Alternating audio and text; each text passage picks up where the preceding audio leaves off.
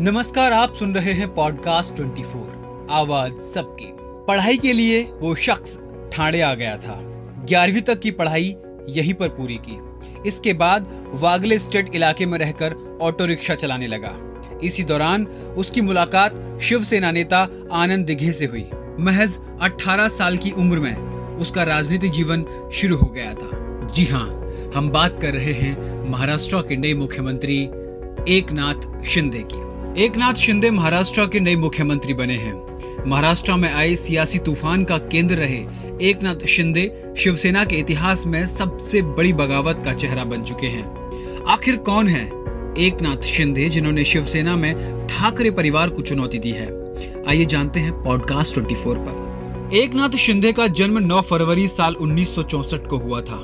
सतारा उनका गृह जिला है। पढ़ाई के लिए शिंदे ठाणे आ गए थे। 11वीं तक की पढ़ाई उन्होंने ठाणे के एक स्कूल में ही की। इसके बाद वागले स्टेट इलाके में रहकर ऑटो रिक्शा चलाने लगे। इसी दौरान उनकी मुलाकात शिवसेना नेता आनंद दिघे से हुई।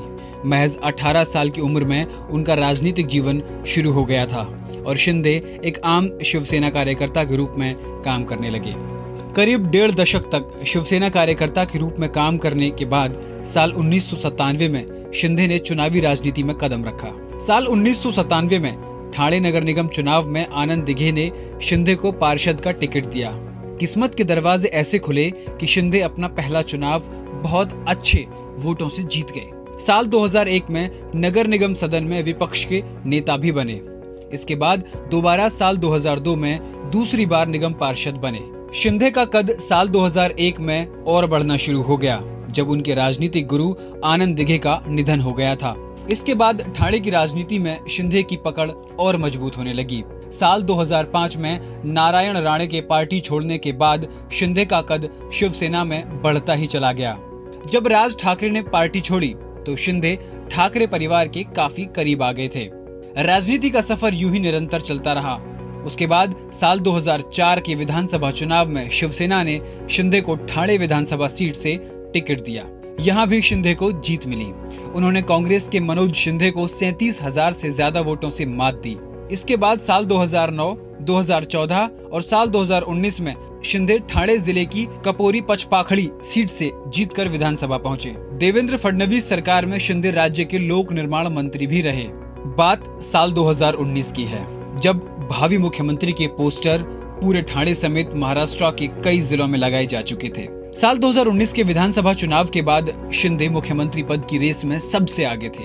चुनाव के बाद विधायक दल की बैठक में खुद आदित्य ठाकरे ने शिंदे के नाम का प्रस्ताव रखा और वो शिवसेना विधायक दल के नेता चुने गए।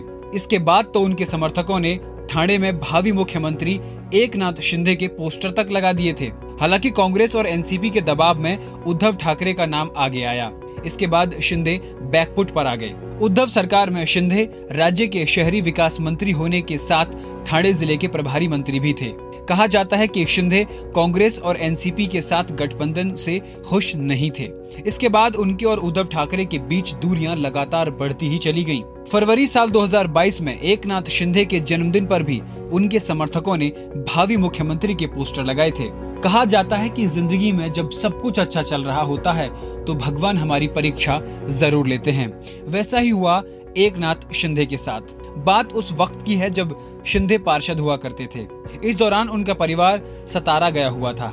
यहाँ एक हादसे में उन्होंने अपने 11 साल के बेटे दीपेश और 7 साल की बेटी शुभदा को खो दिया था। वोटिंग करते हुए एक एक्सीडेंट हुआ और शिंदे के दोनों बच्चे उनकी आंखों के सामने पानी में डूब गए और शिंदे कुछ न कर सके। उस वक्त शिंदे के दूसरे बेटे श्रीकांत सिर्फ 13 साल के थे।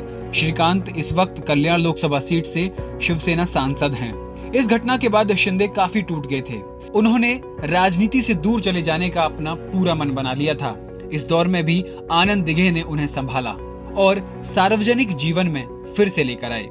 बात अगर एकनाथ शिंदे की संपत्ति की करें या फिर उनके राजनीतिक जीवन में चल रही उठापटक की करें तो शिंदे के पास 11 करोड़ रुपए की संपत्ति है और 18 आपराधिक मुकदमे भी चल रहे हैं। साल 2019 के विधानसभा चुनाव में एकनाथ शिंदे ने जो हलफनामा दिया था उसके मुताबिक उनके ऊपर कुल 18 आपराधिक मुकदमे चल रहे हैं। इनमें आग या विस्फोटक पदार्थ से नुकसान पहुंचाने, गैर कानूनी तरीके से इकट्ठा हुई भीड़ का हिस्सा होना, सरकारी कर्मचारी के आदेशों की अवहेलना करना जैसे आरोप हैं। इस हलफनामे के मुताबिक शिंदे के पास कुल 11 करोड़ 56 लाख से ज्यादा की संपत्ति है। इसमें 2 करोड़ 10 लाख रुपए से ज्यादा की चल और 9 करोड़ 45 लाख रुपए से ज्यादा की अचल संपत्ति घोषित की गई थी। चुनावी हलफनामे के मुताबिक शिंदे के पास कुल 6 कारें हैं। इनमें से 3 शिंदे के नाम पर हैं और 3 उनकी पत्नी के नाम पर हैं। शिंदे की पत्नी के नाम पर एक टेम्पो भी है।